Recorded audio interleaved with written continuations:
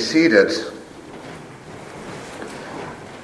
I invite you to join me now as we do every Lord's Day in taking our copy of God's Word, which we believe is inerrant and infallible. It is perfect in all that it teaches, and everything, it has no error within it.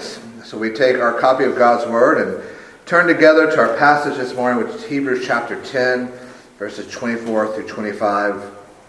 So Hebrews 10, 24 through 25. Of course, if you have joined us in the past few weeks, you know that we are in the midst of a series on the church. We've kind of nicknamed it our Church 101 series.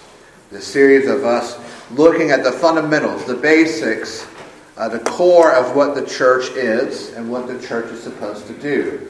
We are the church. God's people gathered together are the church. So we need an understanding of who we are and what we are called to do. In that calling, what we're to do, we have focused on these past few weeks of looking at the means of grace. And we believe this is what God has given to us as our directive of what we are to do. These means that God has given to us to guide us and to direct us in how we grow in the grace and knowledge of our Lord and Savior Jesus Christ. So this morning we come to the last means.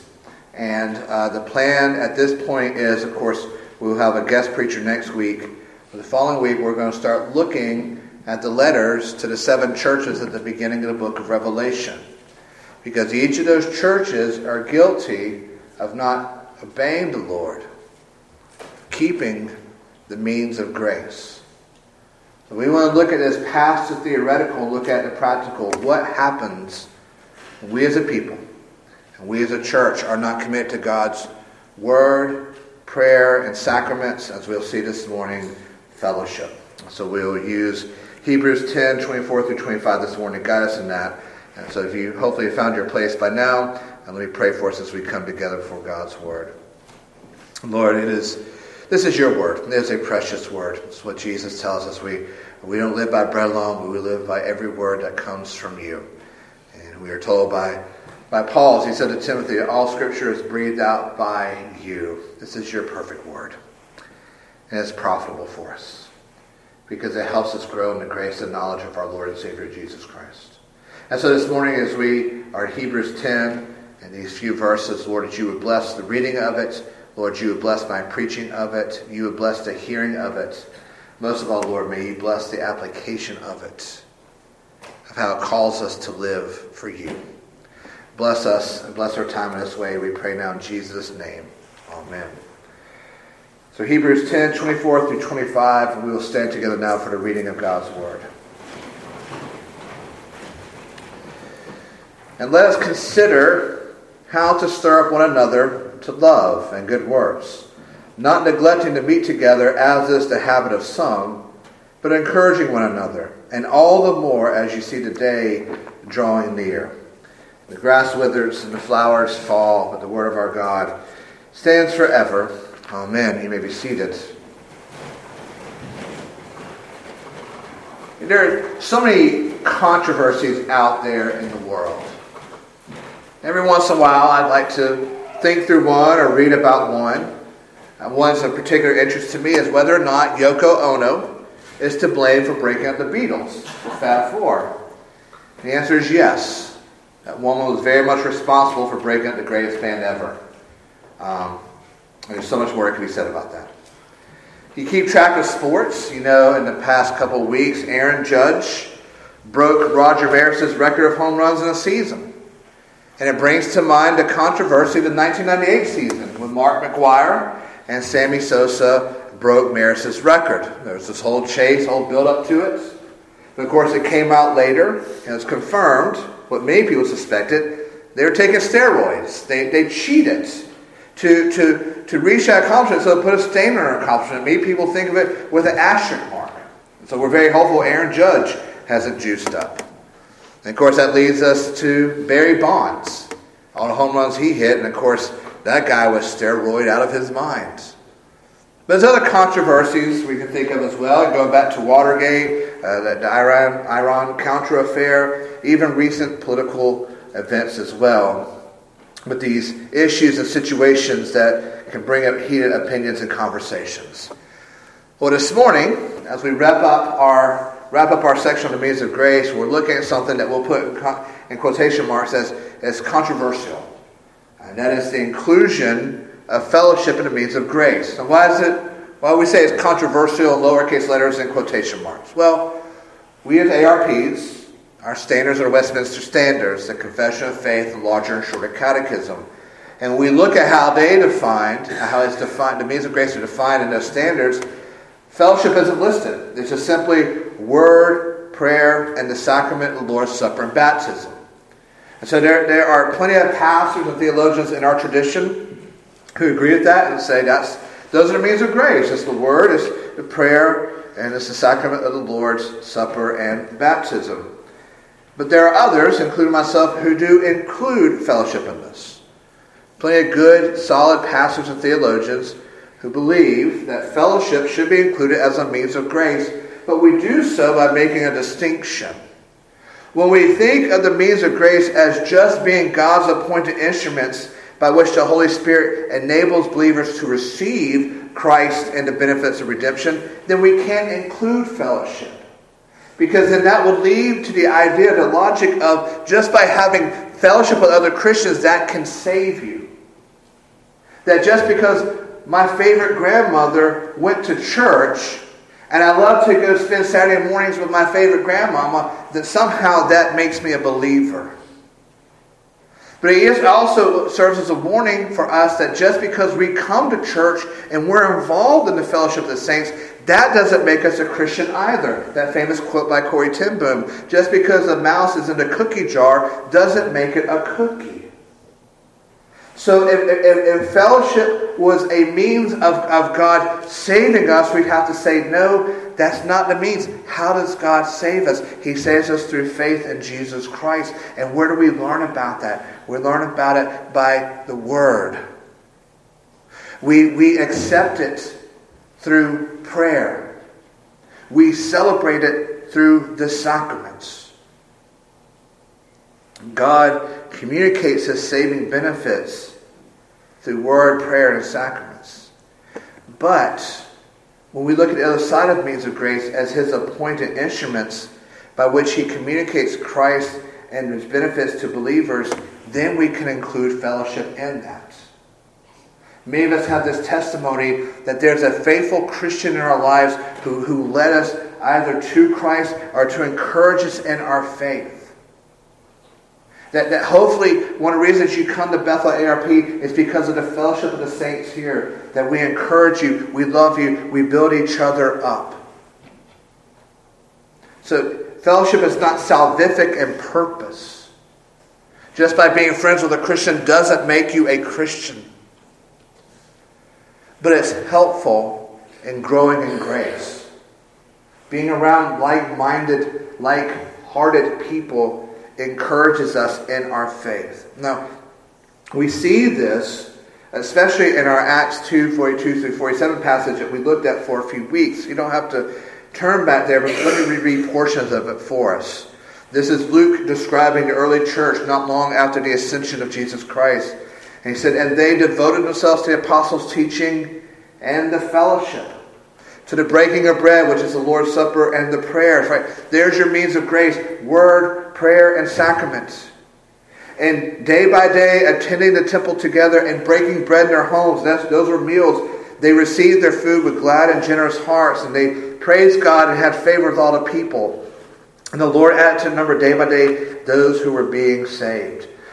As we talked about before, we looked at that Luke is painting for us a picture of the early church. What did the early church look like? Well, this is what it looked like. And it gives us a general summary of what the early church was like. It was very simple. They would gather together to listen to the apostles preach and teach.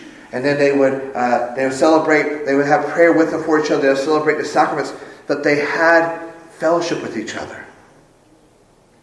The picture painted for us here, that they would go to worship, and then afterwards, one family invited another family over and said, hey, we just made a wonderful chicken casserole, and we'd love to have you over, and we're going to have 2 or 3 families over, and they have meals with each other, and these were times of fellowship.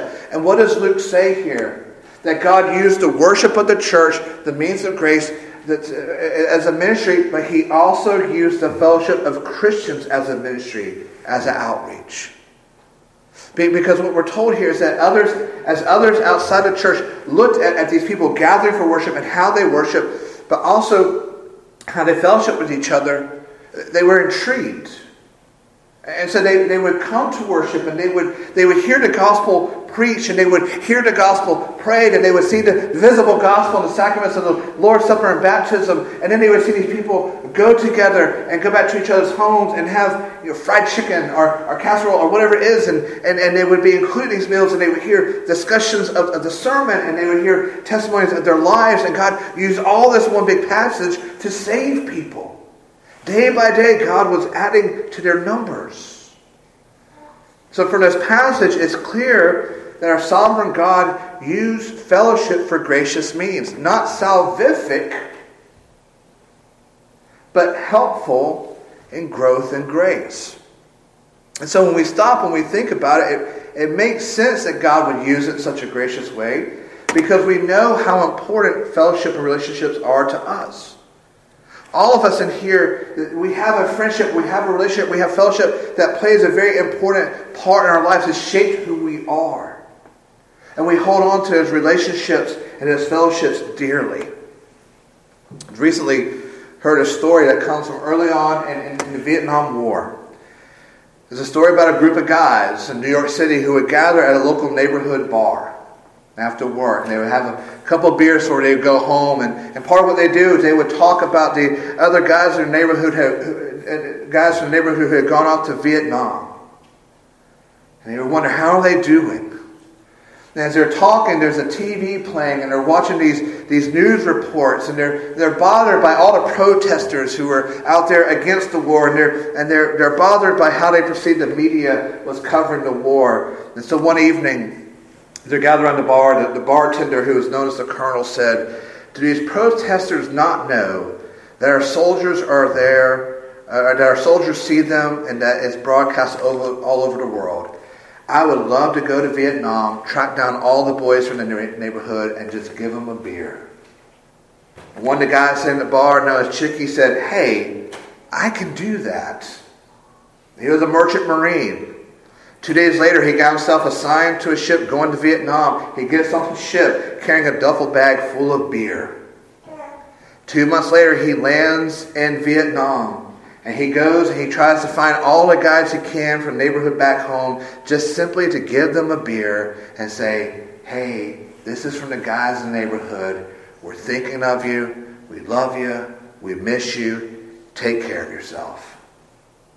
He went through war zones. He went through rifle fire, machine gun fire. He traveled all over Vietnam just to go to his friends and say, "Hey, we're thinking of you. We love you. Take care of yourself." Wouldn't we all want a friend like Chicky?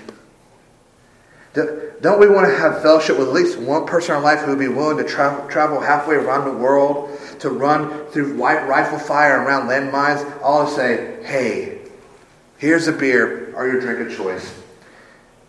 We care about you. We love you. We miss you. Take care of yourself and get home safely." Yeah, we all want that friendship, because we've all been made for that sort of fellowship. It's innate in who we are. We see that in the creation story. We think back to we've talked about this before, about in Genesis 1, about what God said when He first made Adam and Eve. He said, "Let us make man in our image, after our likeness." So God created man in His own image. In the image of God, He created him. Male and female, He created them. God's not schizophrenic. He's not saying, schizophrenically saying, "Let us," our multiple personalities, make man. This is the triune God speaking. This is one of the first glimpses we get of the Trinity in the Bible. It's the Father, the Son, and the Holy Spirit. Same in substance, equal in power and glory, who says this. And the triune God says, "Let us make man in our image." So He was created in the image of the triune God.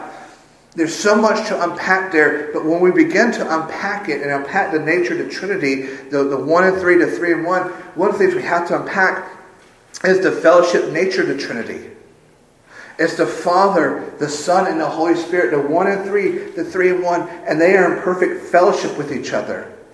There's no sin. There's no jealousy. There's no gossiping. There's no backbiting. The Father doesn't go to the Son and say, what a moron the Holy Spirit is. And the Holy Spirit doesn't go to the Father and say, are you sure you want Jesus here? Guy's kind of loony. Right? There's none of that there. It's perfect fellowship with the three in one, one in three. And that is the image that we've been made in. That's the image of the triune God. And in that image, we have been made to have fellowship with each other. The triune God in perfect fellowship with each other has created us to have fellowship with God and with each other. It's a reminder that we weren't created to be on our own. We're not created to be isolated. We're not an island unto ourselves. We see that in the creation story. Adam was made in the image of the relational triune God. And he had fellowship with God. God went with him to name the animals. God would come down in the cool of the day to walk with Adam in the garden. And I don't know what their conversation was like, but they had conversation. Maybe God said to Adam, how was your day? Adam said, God, it was a great day. Yeah, that animal named the elephant, he can really help me pick fruit at the top part of the trees, right? And it's been a great day. But Adam and Eve had this fellowship with God. And one of the great tragedies of sin is that loss of fellowship. When Adam and Eve were kicked out of the garden, it wasn't just that they were kicked out of paradise. They were taken away from that sort of fellowship with God. Now this relationship was broken by sin. This is the holy God who cannot abide with sin. His perfect creatures have now fallen into sin. It's a relationship broken by sin. But here's the glory of the gospel. This relationship broken by sin can now only be restored by God himself, and he does so through his Son, Jesus Christ. The proto-evangelion in Genesis 3:15, I will send forth a seed that will crush the head of the serpent. This is the promise of the Son to come to restore fellowship with God. All of us have been created in the image of God. Every person ever created has been created in the image of God. Imago Dei, as we say in Latin. And in that image, we have been created to have fellowship with God. That was once broken in the garden, but now we can have it through a relationship of faith with God himself and the second person of the Trinity, Jesus Christ, who then brings us into a relationship with all the Trinity. Isn't that a wonderful promise of fellowship there in salvation? To know Jesus Christ as our Lord and Savior, and then to know God as our Father, and to know the Holy Spirit as our comforter and teacher and guide. And that's as part of the covenant of grace that God made with his people. The seed of it there in Genesis 3:15, but summarized by the prophet Jeremiah. I will be your God and you will be my people. And as we trace that covenant through Scripture, we find that this covenant includes fellowship of God with his people. Fellowship through his word, fellowship through deliverance, fellowship through the prophets, fellowship through the promises. But all that in the Old Testament is pointing to one direction, and that's the Gospels, and that is that ultimately leads us to God himself, Jesus Christ, God incarnate, coming to his people. And think about the enormity of that. From the garden, fellowship broken, to now the second person of the Trinity coming, God incarnate, 100% man, 100% God, to do what? To have fellowship with his people. As John says, he came to tabernacle with them in the grace of fellowship. So even in our covenant of grace, this covenant that God makes with us is a covenant of fellowship. I will be your God, relational, and you will be my people, relational. It's a covenant and part of fellowship. But another part of this we see in the creation story is we were made for fellowship with one another. When God created Adam, he said what? It's not good for man to be alone. We need relationships. We need fellowship with other people. It doesn't matter if you're an off-the-scale extrovert or if you're an off-the-scale introvert who would love the idea of being a hermit. There's an innate part of all of us that benefits from fellowship. It's a need of who we are. That's why one of the worst punishments man has ever invented is solitary confinement. It is horrible to be set apart from people for a while and to have no fellowship. I don't know how your children are, My children, it's pure torture to put them in timeout. Right? To make them stand in a corner, put their nose in it, or go sit somewhere where they can't be around each other. It can last 5 minutes or so. After that, it's just pure torture. I think they'd rather be beaten than have time out. In Colorado, there's a prison named the Florence Administrative Maximum Facility. It's classified as a supermax prison. This is where the worst of the worst goes to. This is where the Unabomber is and terrorists that we've captured around the world. That's where it's sent to. In this prison, inmates are confined 23 hours per day in single cells. And everything in there is made out of poor reinforced concrete. The walls, the floor, the ceiling, of course, desk, the sink, even their beds are made out of concrete. And at the very top, they have little slivers of windows that lets in a tiny bit of light, but that's it. 1 hour a day, they're allowed to go outside, to go into a cage, to walk around with little to no human contact. Again, this is where the worst of the worst is sent. And not surprisingly, there's an elevated amount of mental issues that are brought on by this place, in part because there's no fellowship. You are all alone for 24 hours a day, 7 days a week, 52 weeks a year, 12 months out of a year, sometimes 5, 10, 15 for a lifetime. We have this innate need for fellowship. And God, in His graciousness, answers this need for us. As Christians, this is where we find fellowship with each other, and the church is so important. When we become Christians, we enter into a fellowship of believers that spans all over the globe and all the ages. So the book of Hebrews tells us there's a great cloud of witnesses. 2 of our Senate officers are in Africa right now at a conference over there, joining with Christians from all over the world, other Reformed denominations, join together for meetings. When we become Christians, we enter into this fellowship that spans the earth and it spans time.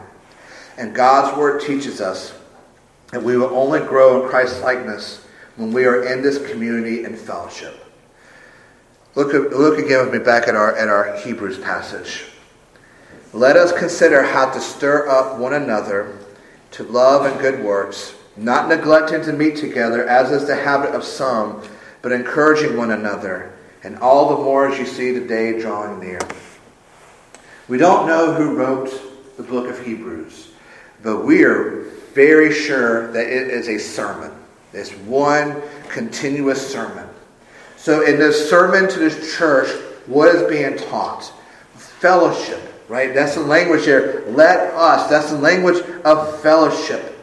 So it's talking about as a community of believers, we have fellowship with one another. So let's make each other better. Stir one another up to love and good works, right? Iron sharpening iron. Let's encourage each other in love to love God and neighbors as we ought to.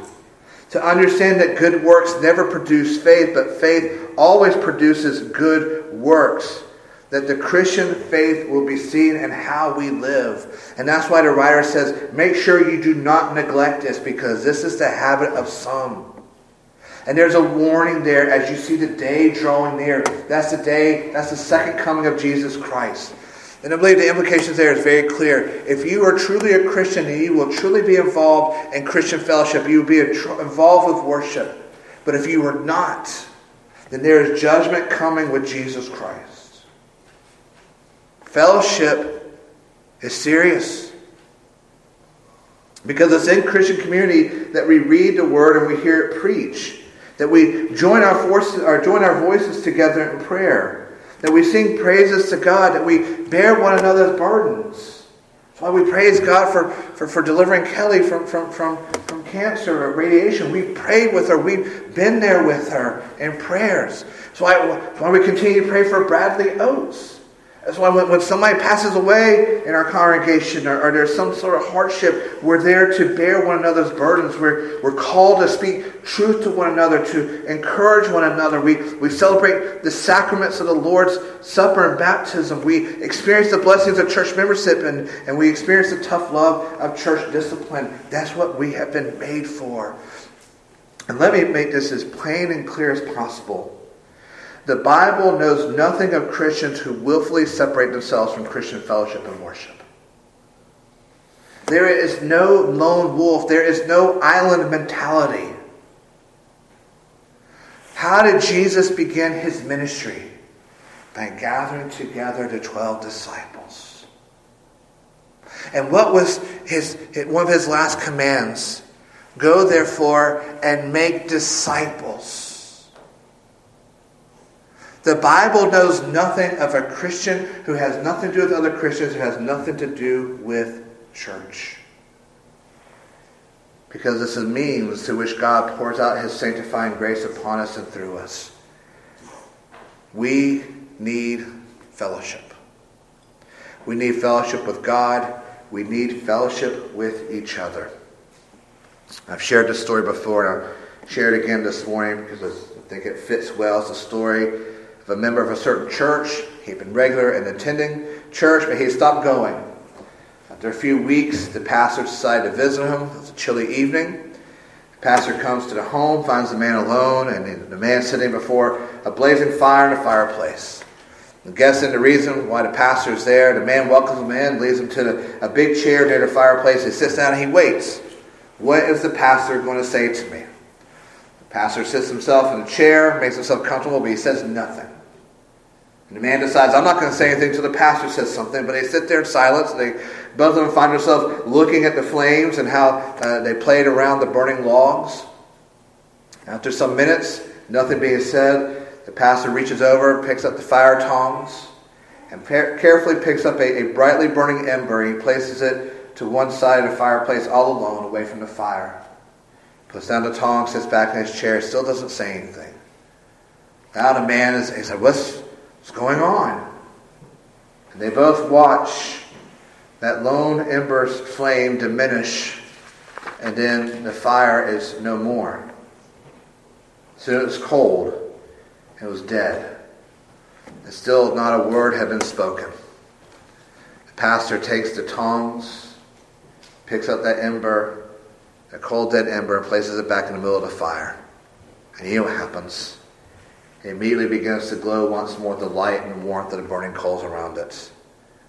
The pastor stands up to leave, never said a word, and the man says to him, thank you so much for your visit and for your fiery sermon. I'll be back in church next Sunday. We need fellowship. We need fellowship with God. We need fellowship with each other. If there's a reason why the writer of Hebrews, the preacher, says, do not neglect us, because we're honest, when our schedule starts to get busy, what's one of the first things we tend to get rid of? Fellowship. Fellowship with God and with each other. When life gets busy, we start spending less time in God's Word and in prayer. When we look at our schedule for the week, all it needs to get done, all the places we want to go to, what do we say? Well, we don't have to go to church. We can get rid of that. We can do these other things instead of going to church. We take this grace of fellowship with God and each other, and we turn away from it. And we try to satisfy ourselves by saying, well, we'll have a quick devotion, or we'll try to watch something online if we do anything at all. Couples, let me ask you a question. How healthy would your relationship be if you only spent 10 minutes with each other during the week? Monday through Sunday, you only spent 10 minutes with each other to get through as quickly as possible because you'd rather be out doing something else. How good would your relationship be if you only spent time with each other over Zoom? And parents, think the same with your children. I can only give you 10 quick minutes during the week, and that's it. If you want to see me after that, I'm not going to come to you. You can come to me over Zoom.